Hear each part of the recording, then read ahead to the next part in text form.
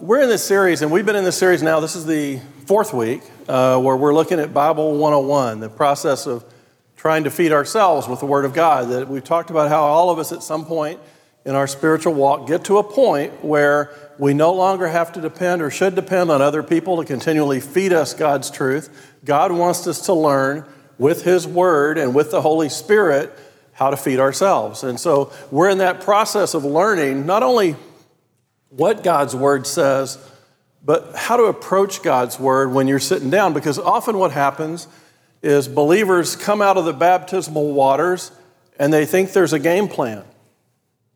And usually somebody hands them a big book and they say, figure it out, essentially. And yet Jesus said, I want you to go make disciples. Well, if God's Word is truth, and it is, and your life depends on it, at some point, those of us who are leaders, those of us who are teachers, have to teach you not only what God's Word says, but how to actually read God's Word. Now, that is sort of offensive to some people. They're like, I've been in church for 30 years. I know how to read God's Word. Okay, that's great. It'll be a refresher for you.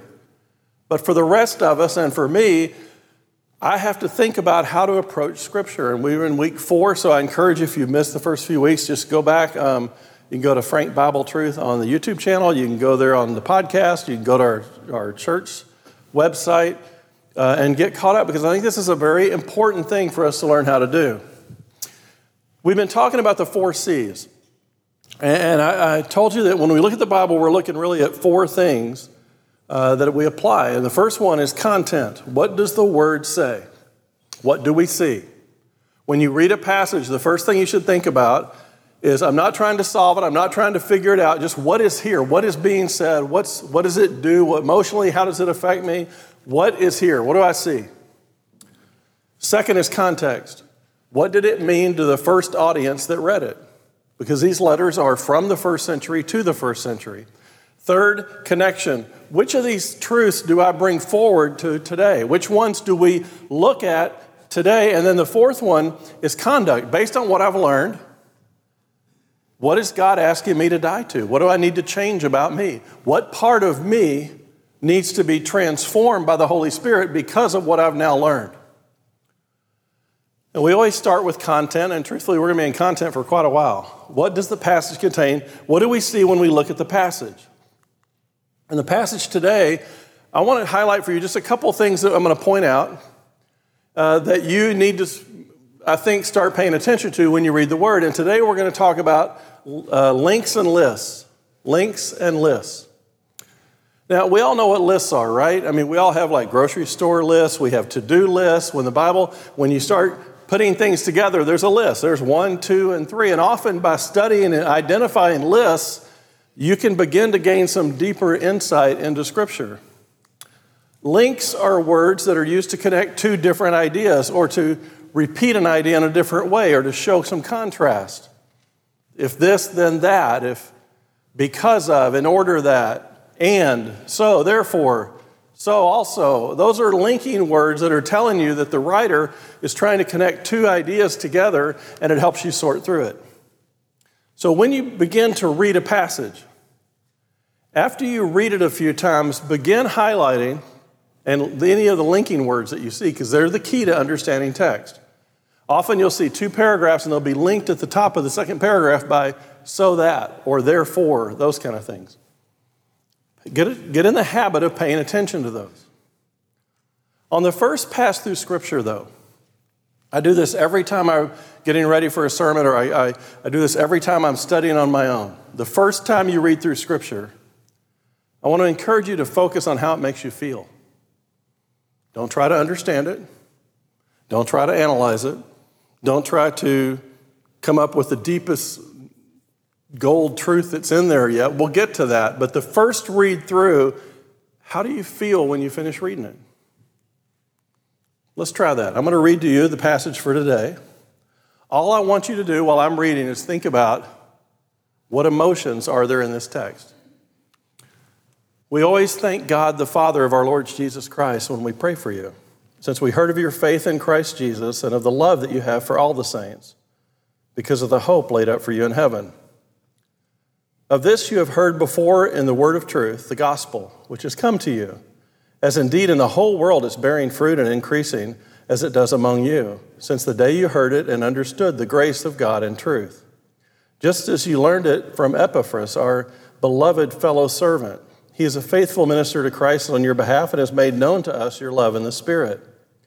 And so from the day we heard, we've not ceased to pray for you, asking that you may be filled with the knowledge of his will and all spiritual wisdom and understanding, so as to walk in a manner worthy of the Lord, fully pleasing to him, bearing fruit in every good work and increasing in the knowledge of God, being strengthened with all power according to his glorious might, for all endurance and patience with joy, giving thanks to the Father who has qualified you to share in the inheritance of the saints of light.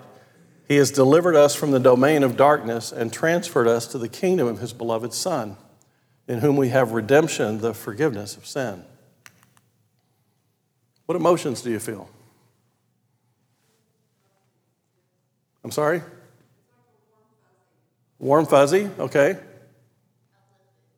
What type of passage do you think this is? Is this a condemnation? Is it a correction? Is it what kind of passage are we about to read? Encouragement. It's an encouraging passage. It's the emotions that you get from this is here's somebody who really cares about these people. And part of you may go, man, I want people to feel that way about me. I want letters from people that say these things about me. Paul has a deep concern for these people. You can feel the emotions in his words. We always thank God. When we pray for you, we thank God when we pray for you. We, not just me, a bunch of us are doing this.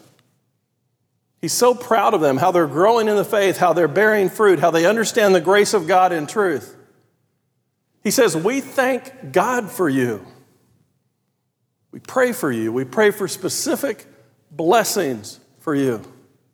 You can imagine how desperately his heart longs to be with these people. You can feel it in the text. He's trying to find the right words to express what's on his heart. They're constantly on his mind. He says he hasn't stopped praying for them. Now, what's amazing is not just his heart and love for them, but the fact that he's never met them. These are people Paul's never met before. I know how he feels. I've been praying intensely for somebody I've never met, but we'll get to that soon. Paul's writing a letter to people he's never met, and his heart is overflowing with thankfulness and joy and love and blessings.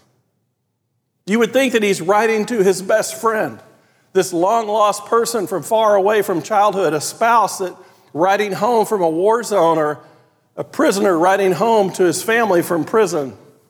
Oh, wait, that one's true here. Okay, the first thing to pay attention to when you read a passage, what emotion does it make me feel? Because communication is all about emotion. That's why we communicate. We communicate first and foremost to get somebody else to feel what we're feeling or to share our emotion. Is it love? Is it correction? Is it conviction? Is it joy, peace, amazement? Writers write to convey emotion.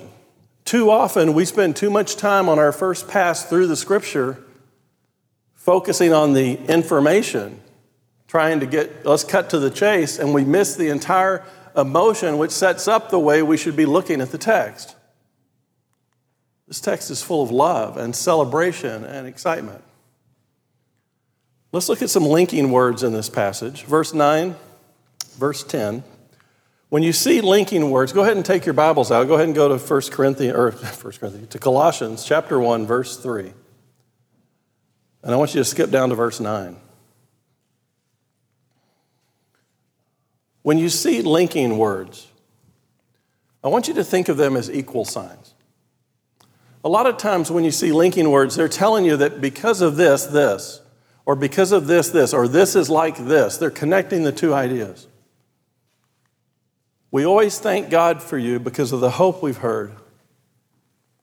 We have in heaven that you learn from Epaphras, and so from the day we've heard, we've not ceased to pray for you. And so is the linking word. It's connecting two thoughts. You can reverse it. We've not ceased to pray for you from the day we've heard, and so we thank God for you because of the hope you have in heaven that you learned from Epaphras. Look at the second one. So as, asking that you will be filled with the knowledge of his will and all spiritual wisdom and understanding, so as to walk in a manner worthy of the Lord. If you reverse that, you can say, if I want to walk in the manner worthy of the Lord, I have to be filled in the knowledge of his will. These are links. You see them a lot when God commands us to do something and then tells us what the blessings will be. You know, when God says, okay, do unto others as you would have them do unto you. Okay, well, what he's telling you is, if I want people to do unto me, I need to do the same unto others. So often what happens is you can reverse it. For I know the plans I have for you, plans for good, not for disaster, to give you a future and a hope. Or maybe even a better one is, be anxious about nothing, but in everything with prayer, petition, and thanksgiving, make your requests known to God. And, that's the link, the peace of God that transcends all understanding will guard your heart and your mind in Christ. Often, those passages become much stronger when you reverse the flow. If I want the peace of God that transcends all understanding, that guards my heart and my mind in Christ Jesus, then I need to be anxious about nothing and spend my time in prayer and petition. Those are linking words. We'll get into it later. The second thing I want us to notice today are the lists. Lists are critical in the Bible. We're going to learn a lot about lists as we go through Colossians. But right now, all I want you to do is see them. A list can be two things. It can be three things, 5, 6, whatever. In Jewish writing, one thing about lists that I'll go into later is they're almost always in order of importance from beginning to end. Lists are never random in Jewish writing, okay? Let's look at our passage. We always thank God, the Father of our Lord Jesus Christ, when we pray for you, since we heard of your faith in Christ Jesus and the love that you have for all the saints because of the hope laid up for you in heaven. Now, what I want you to do is I want you to look at this passage and tell me if you see any lists in this passage.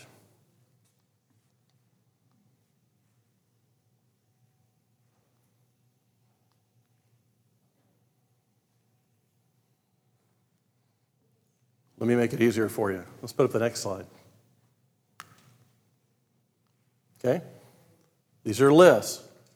Since we've heard of, 1, your faith in Jesus Christ, 2, of the love you have for all the saints, and 3, the hope laid up for you in heaven.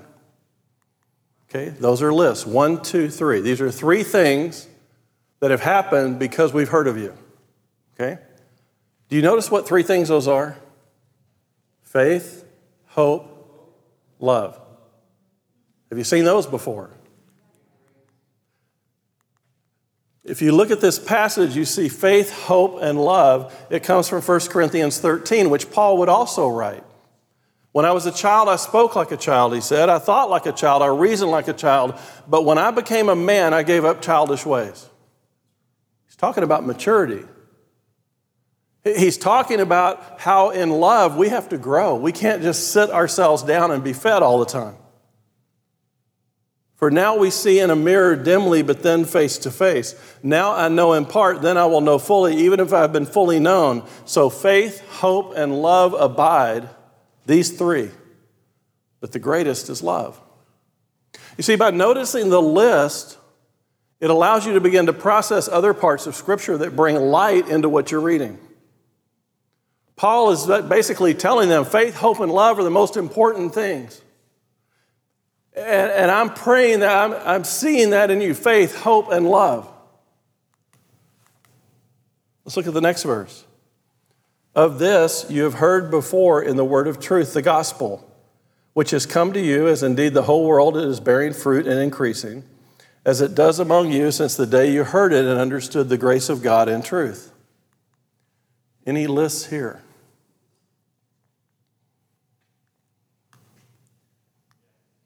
Okay, what's the list about?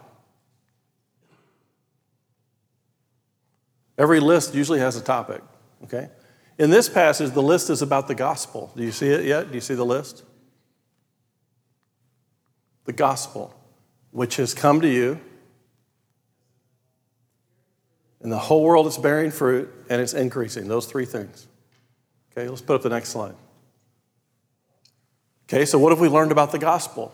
Well, it's come to you, it's bearing fruit, and it's increasing. Okay? So when we look at that, we can see, okay, here's three highlights of the gospel message. These are three things that Paul thought was important. Let's look at the next verse. Just as you learned it from Epaphras, our beloved servant, he's a faithful minister of Christ on your behalf and has made known to you the love and the Spirit. Do you see a list?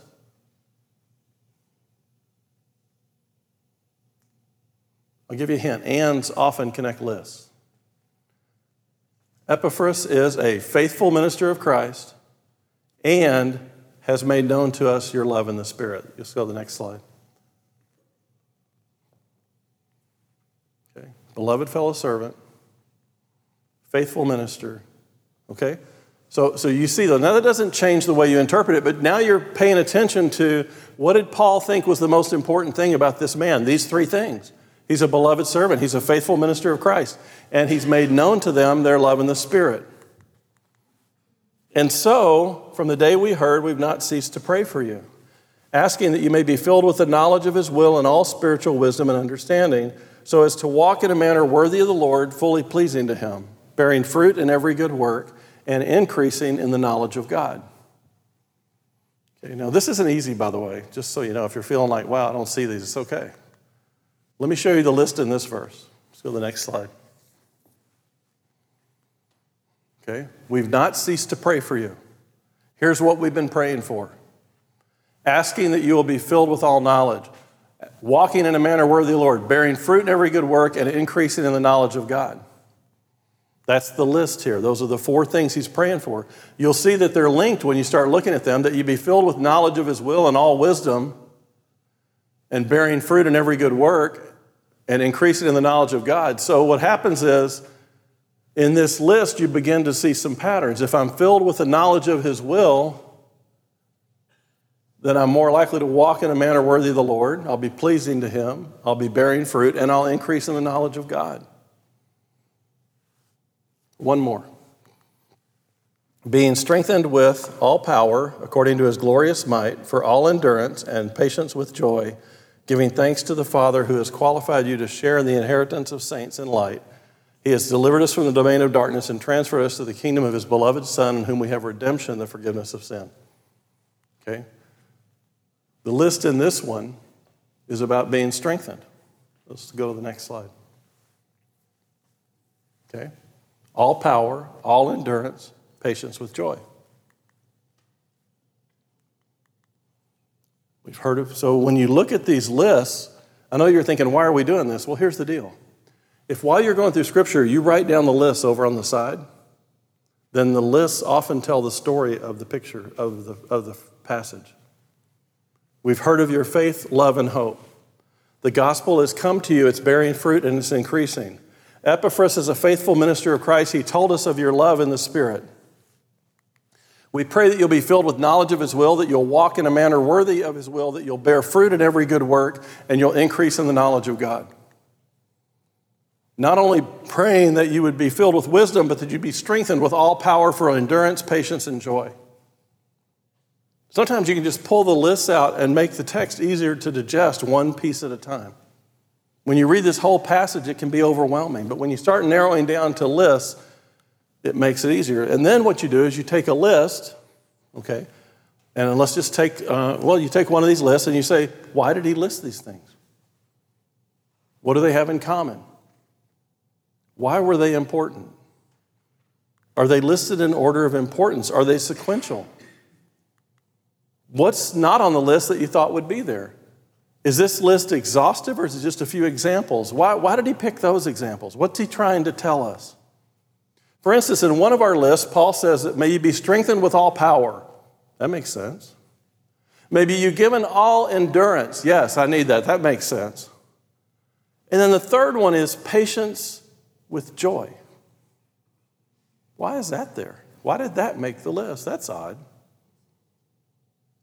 What is it about our spiritual walk that's going to require patience with joy? What kind of place am I going to? What's going to be happening to me? Why would Paul pray that they're full of patience with joy when he just got off of power and endurance? Well, Paul's going to highlight that later in the passage, later in the book.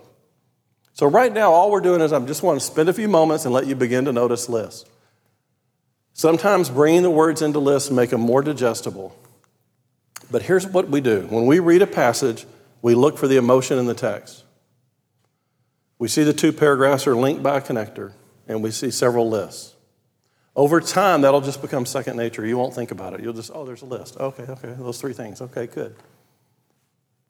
Now, these things are important for lots of reasons, but the scriptures are only important if we apply them. My oldest son is about to become a father. I know what you're thinking. You and Tammy are so young and so youthful and so vibrant. How in the world could you possibly be old enough to be a grandfather and a grandmother? How could you must have had the kids when you were 6. Yes, we did. We went to kindergarten together. I don't want to talk about it. No, I mean, it's like, we're so young. There's no way. Well, it's happening. It's crazy. Anyway, I was speaking to my son this week, and I was thinking about how he's going to shape a new life. Found myself so excited for him. Because as he was talking about preparing a place for our grandchild, I could remember the feelings I had preparing a place for him. He was our firstborn. I remember what it was like. I told him how incredible the journey was going to be, how having a child is an incredible gift from God. And I found myself wanting to tell him just how hard it's going to be. But I didn't. You see, that's the part of love that you have to discover on your own. You invest so much in your children. Prayers, hopes, desires, time, energy, sleepless nights, financial resources, nurturing, protecting, guarding, encouraging, correcting, inspiring, disappointment, missed opportunities, and yet amazing successes. At times making tough decisions that weren't popular. Constantly wondering if what you've done is enough. Even when they're adults with their own children, it seems impossible to put those emotions and those memories into words. You never stop wanting to protect them. You know God has given them to you, and one day you need to let go and let God, but it's really hard. You wonder constantly if what you did was enough. Did you prepare them for everything? I found myself this week thinking about the example that I've set for my son. Is he prepared for fatherhood? Will he learn from my mistakes and hopefully build on the things that I did well? My grandchild is going to face a very different world than the one I faced and the one my son faced. And honestly, I'm glad it's not me. From the moment I heard that God was going to bless us with a grandchild, I've been praying. Praying every day for my children, for their future spouses, for my daughter-in-law, and yes, for a grandchild I've never met. Tammy and I have 3 children, and they're far away. One's in Chicago, one in New York City, one in Nashville. They're all pursuing their God-given passions, but we can't really visit them right now. There's a shower coming up, and we wanted to fly to Chicago, and you can't. So I know what it's like to have children that you love and things going on in their lives and not be able to visit them and to be with them. And so when Paul starts talking about writing these words to people he hasn't met and people he can't go see, it sort of rings a bell with me. It's the emotion that stirs within me when I read this passage. I pray for the salvation of my children over 200 times every day, and I have for years. I always set up my computer password. You won't be able to figure it out from this, so don't worry about it. To include all 3 of their names, my daughter-in-law's names, or their initials. And every time I enter my password into the computer system at the hospital, which is a lot, every order, every test, every note, I pray for them while I'm waiting for it to boot. And while I'm praying for the computer to boot, I pray for them. I think about them hundreds of times a day.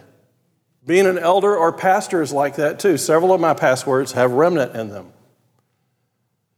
And I know it's a short time, but as that computer boots, I find somebody in the church to pray for, or our church in general, or what's going on. I think these prayers in a small way, very small way, help me identify with what Paul feels like. He had a deep love for the people he's to shepherd. He's not able to be there. He's thousands of miles away in Rome under house arrest, waiting trial, and probably death. He has a deep love for them, and some of them he hasn't even met yet. That's how I feel about my grandchild. When I met my daughter-in-law, I'd been praying for her, not knowing who she would be for 20 years. I pray for the spouses of my children they haven't met yet, or those who will be their spouse. I pray that God is raising them up right now. You see, persistent prayer links our hearts with people, even those we haven't met. That's where Paul is, separated from the people he wants to be with. Yet in those difficult moments, his thoughts are not on his own situation. His thoughts are with the people he cares for. Yes, he's in prison. He's about to be executed, but his thought, his entire focus is on the people that he loves. So he tells the people in Colossians, from the day we've heard, we've not ceased to pray for you. We're 3 verses into Colossians, and I already know I don't pray enough. When I read this text for the sermon, I was struck by how important it was for Paul to find the right words, to share with these people he'd never met how much he loves them, how proud he is of them, and how he's so thankful that they have a future in Christ. Each time you go through a text, it seems that God first and foremost connects it with your heart. That's where the lessons are learned. Pay close attention to how God stirs your heart with emotion when you read a passage. This, in many ways, is the process that God takes me through every time I prepare a sermon. God makes it clear to us that he wants to transform us, and he does so through our heart. So he has to connect with us at some level emotionally as well as intellectually. We can't just come here for information. We have to connect with the human experience. So once again, this week, I found myself praying for the right words, trying to take what's in my heart and share it with you, trying to find the right words for our church to fully understand what Paul wants us to see in this letter. At the same time, I'm trying to find the right words for my son and for my children. They all left home years ago, but they never left, you know? It's kind of how it works. Behind Jesus and their mom, they're the most important people in my life. My son will soon discover the depths of love a parent has for their child. You can't prepare them for it. It just happens. I never understood the depths of God's love for me until I became a parent, and then it became apparent. So many emotions to capture. When I spoke to my son, I tried to find the right words, inspiring words, encouraging words, words that would carry insight and wisdom, words that he'd always remember, and words that express the love that his mom and I have for him. Words that one day would move his heart to experience the fullness of God's love for him and his family. I found myself asking God, what's the perfect prayer? If I was going to pray for my children every day, if I was going to pray my heart out for my kids and for my family, if I had one prayer to pray for the rest of my life for them, what would it be? And then God showed me a prayer that's over 2,000 years old, written in Rome by a man named Paul to a group of people he loved that he could not be with. And so from the day we've heard, we've not ceased to pray for you, asking that you may be filled with the knowledge of his will in all spiritual wisdom and understanding. Paul first prayed that they would be filled with knowledge, not worldly knowledge, filled with all spiritual wisdom, not only having the wisdom, but having the understanding that comes with it and the knowledge of God's will in every circumstance. Think about what that would be like. to have the full revelation of what God wants to do in a moment, to understand what's going on, to see the facts of what's going on, and to see it from God's perspective, and to know that you're in that moment. There were people at Colossae, and there are people filling our society who are puffed up with human knowledge. They have information, lots of it, but they don't have any understanding. Oh, sure, they think they understand things. The best they can do is to understand things within the limits of being human. In this letter, Paul will be warning the Colossians about false teaching. Not the Gnostics this time, a different type of false teaching. Sometimes watching the History Channel or the Discovery Channel, and you see somebody, a religious scholar with a lot of human degrees, talk about a God they've really never met. It's like saying that my dog understands all that there is to know about being a human. She understands the best she can as a dog, but she's limited because she's a dog. She sees me leave every day. She sees me come back home. I feed her. I play with her. She may, in her little dog brain, think she understands humans. She may seem to be able to connect with my emotions. She may seem to understand some things. She might even be able to convince the other dogs in the house while we're away that she knows everything there is to know about being a human.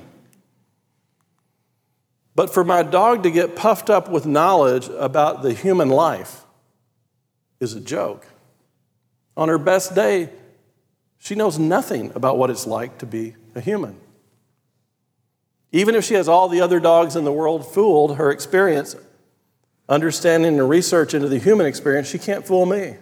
She's a dog with a dog brain, the same brain that tells her how to greet other dogs. In the same way, we're humans. Some think we know everything we need to know about God. Never experienced God. They have theories and researches and observations and explanations, but on their best day, they're just humans with little human minds. All of us can only know about God what He chooses to reveal to us about Himself.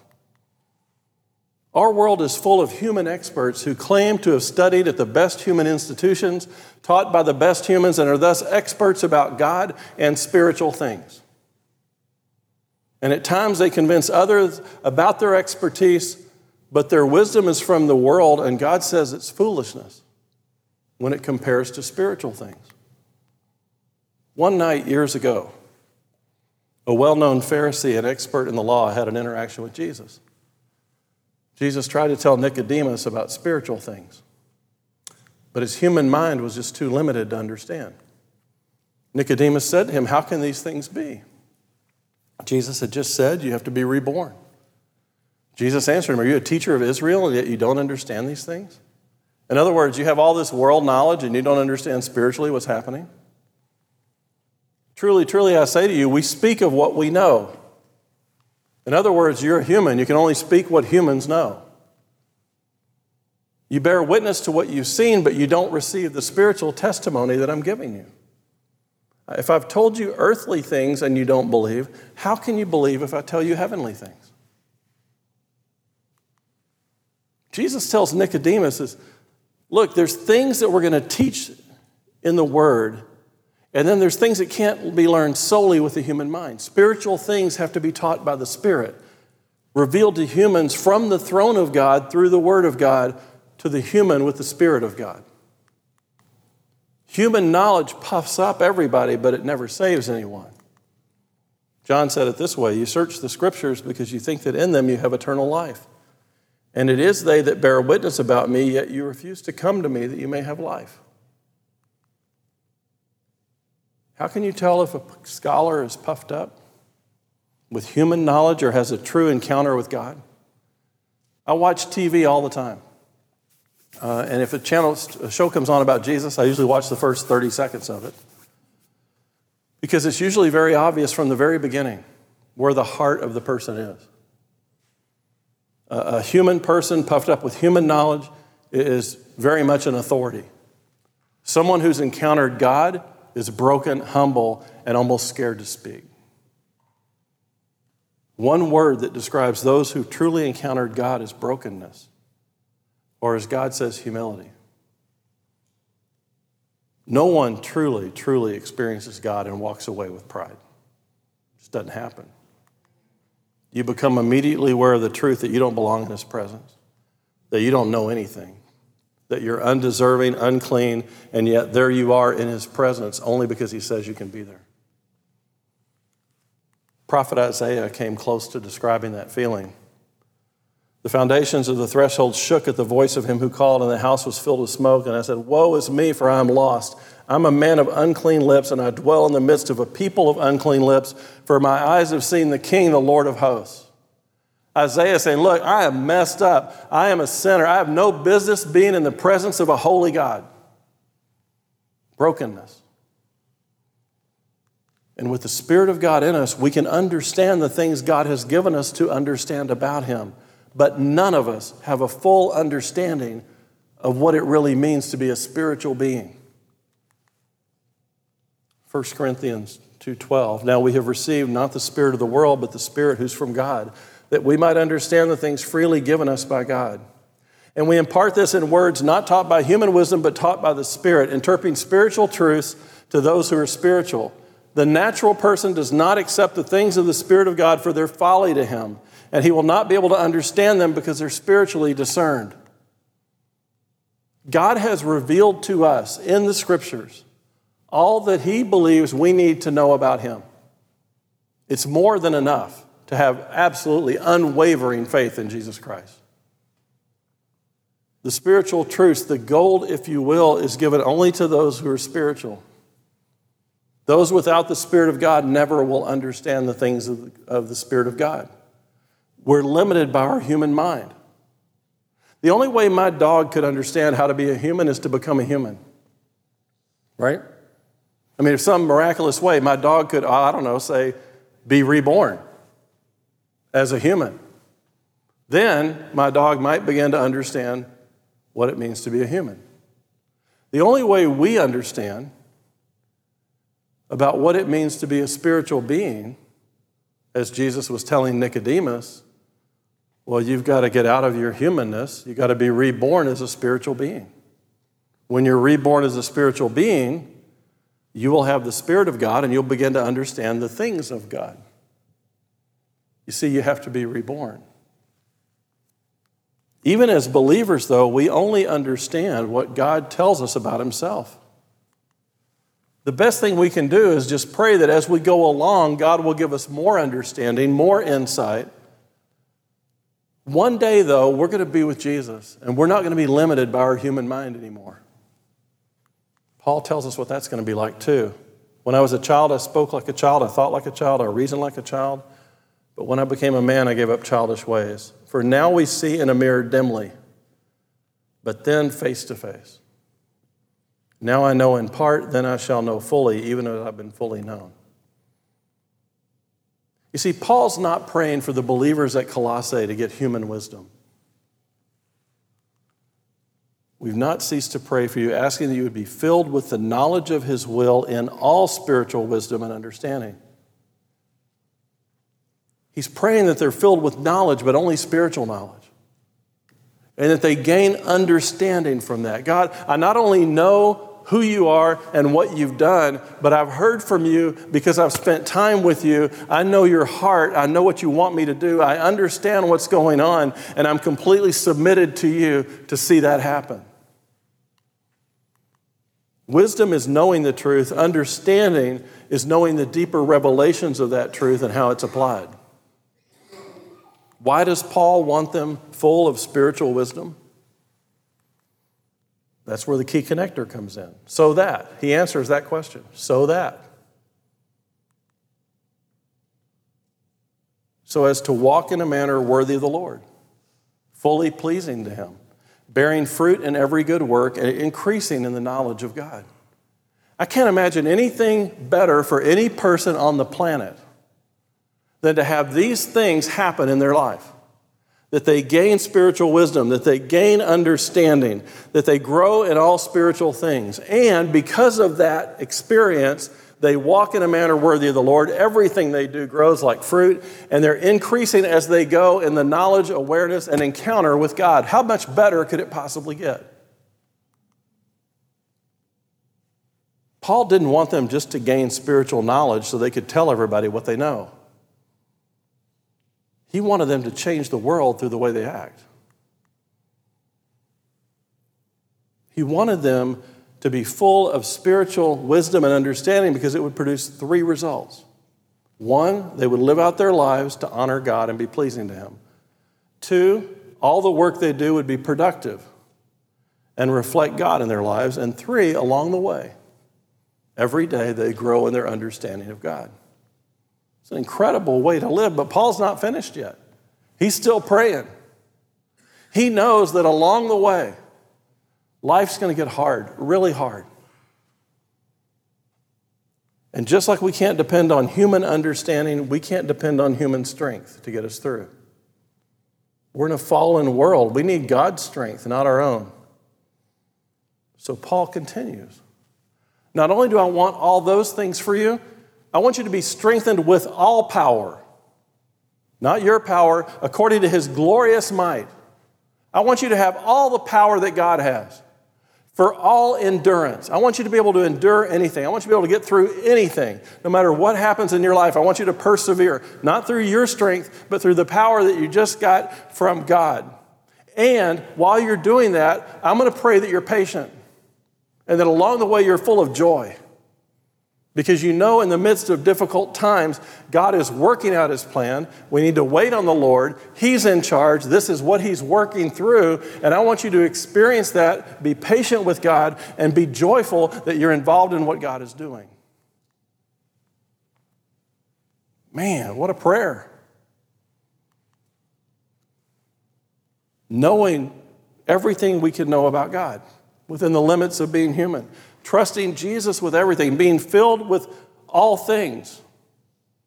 And it still doesn't guarantee a wrinkle-free life. We're going to have times where we're just going to have to endure. We're just going to have to hold on to Jesus because that's all we can do. Hard times test our patience. We're going to need a power that's greater than ours. We're going to need His glorious might. And along the way, we're going to need His joy. Paul's not finished. Giving thanks to the Father, who's qualified you to share in the inheritance of the saints of light. He has delivered us from the domain of darkness and transferred us to the kingdom of His beloved Son, in whom we have redemption, the forgiveness of sin. Paul prayed not only that they would live lives that were full of joy, but also they would live lives that are full of gratitude. The kind of humble, broken gratitude that comes from having an incredible encounter with Jesus Christ. When you realize what He did for you that you could never do for yourself. God has qualified us to share in an inheritance that we don't belong in. It's not something we've done. It's all God. And because of that, along the way, as we receive this, as we're walking in the way we should walk, as we're getting all of God's strength, He says, and don't forget, I'm praying that you're just thankful. Why? Because there's a treasure stored up for you in the future. He says here that we have redemption, the forgiveness of sin, that He's delivered us from darkness and transferred us to the kingdom of His Son. Those are contrasts. We'll learn about that later. Delivered us, transferred us. Notice those words. Delivered us, transferred us. It's a transaction. He has delivered us from darkness. He has transferred us to the kingdom of His Son. That should make us fall on our faces every minute of every day and say, thank you, God. He's the one who saved us. He's delivered us from the domain of darkness. He transferred us to the kingdom of Jesus. He's the one that makes us saints of light. We've been redeemed and forgiven. If I was limited to one prayer for the rest of my time on earth, this is it. This is my prayer for my son, for his brother, his sister, my daughter-in-law, his wife, our grandchildren, my wife, me, you, every person I've ever met. If I could pray one prayer, this is what I want for everybody. If God said, I'm going to give you one blessing and just repeat it over and over, this is it. That they would come to know all spiritual wisdom and understanding from His will. And then as a result of that revelation, they live lives that honor him. All along, they would depend on his power and his endurance and his patience, and they would do good work, and they would grow in the knowledge of God. And the whole time they're doing that, they're thanking God for what he's done for them, thanking Jesus for transferring them from darkness to light. What an incredible, incredible prayer. And in this short prayer, Paul has captured the key to life. So these words written 2,000 years ago, first to the believers at Colossae, speak to our congregation today. But there's another lesson to learn in this passage. Not really something Paul said, but rather something Paul did. It was as natural part of him as who he is. He likely would not have thought of it at all. He's a man of prayer. He prayed constantly. He was always in direct communication with God. I think he probably prayed in his sleep.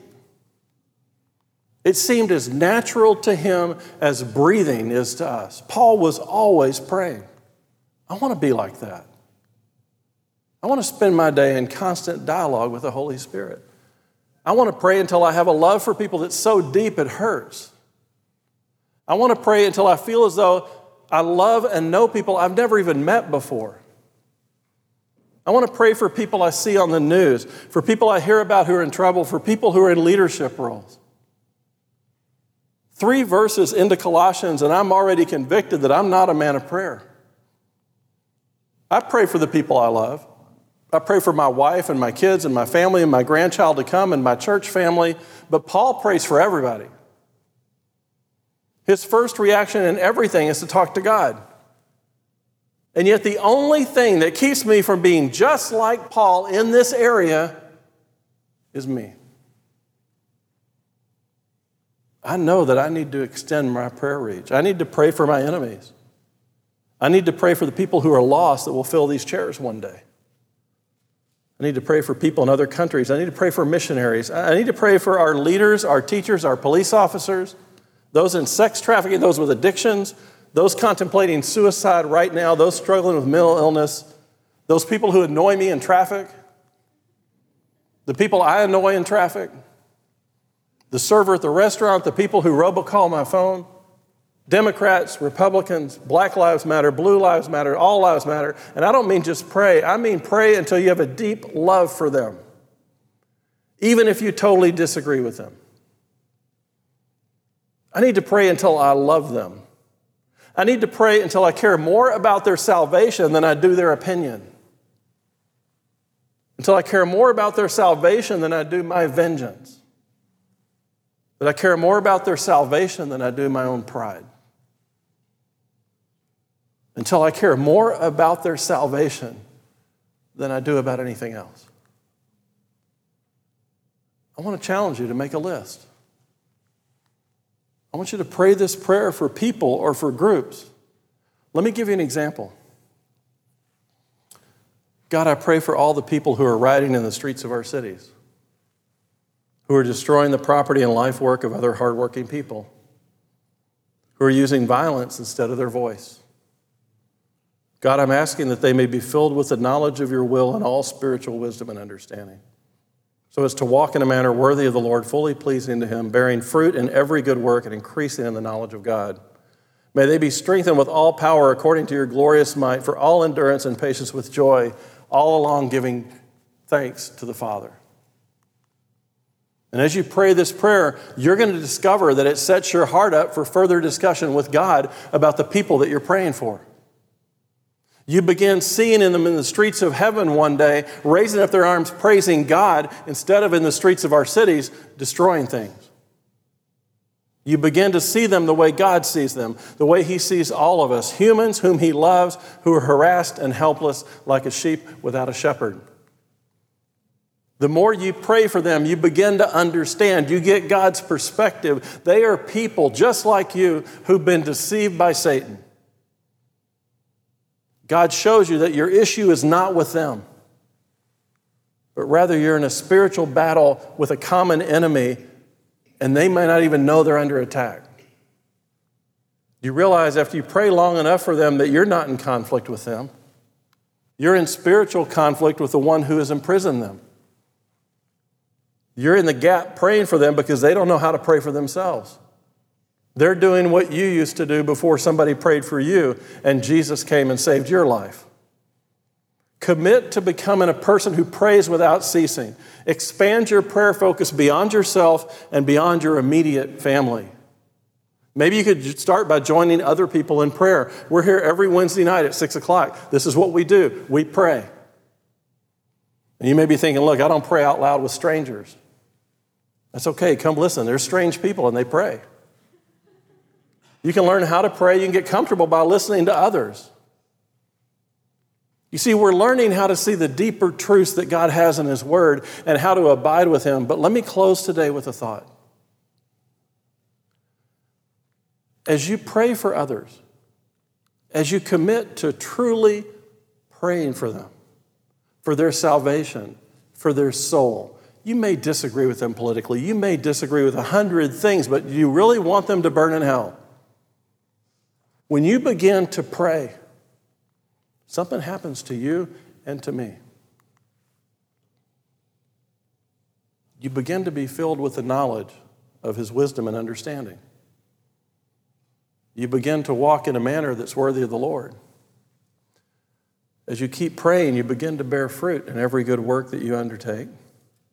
You find that you're living in the power that God provides for endurance, and you find patience and joy along the way. You find yourself very thankful for what God's done for you. You see, here's the goal that I think God wants me to share with you today.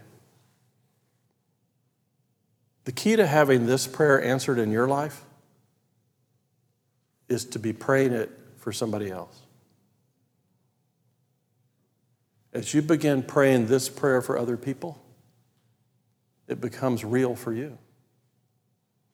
You see, when God sees that your heart is not to be right, your heart is not to argue, your heart is not to pay attention to your heart is solely focused on bringing that person to Jesus Christ.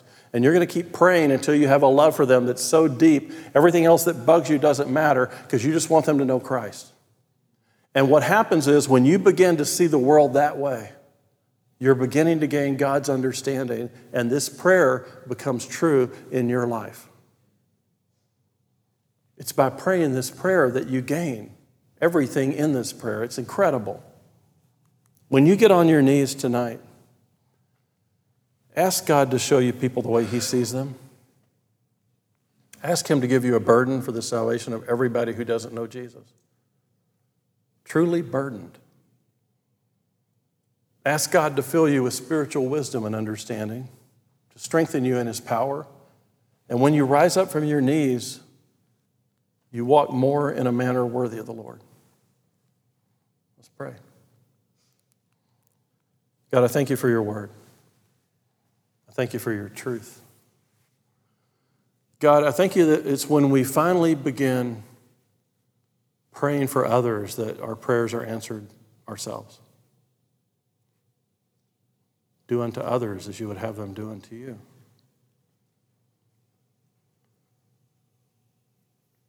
God, I pray that as we get on our knees and humble ourselves before You, as we realize that we are unclean people who are in the presence of a holy God and that we don't belong there, but through Jesus we have access to You, that You would get us off our high horse, get rid of our pride, get rid of our arrogance. Let us quit focusing on stupid things that humans focus on and focus on the spiritual things that really matter. Help us to become a people of prayer, even for people we don't know, even people we've never met. God, burden our heart until it's just like Yours. We love You. We thank You. And we ask it all in Jesus' name. Amen.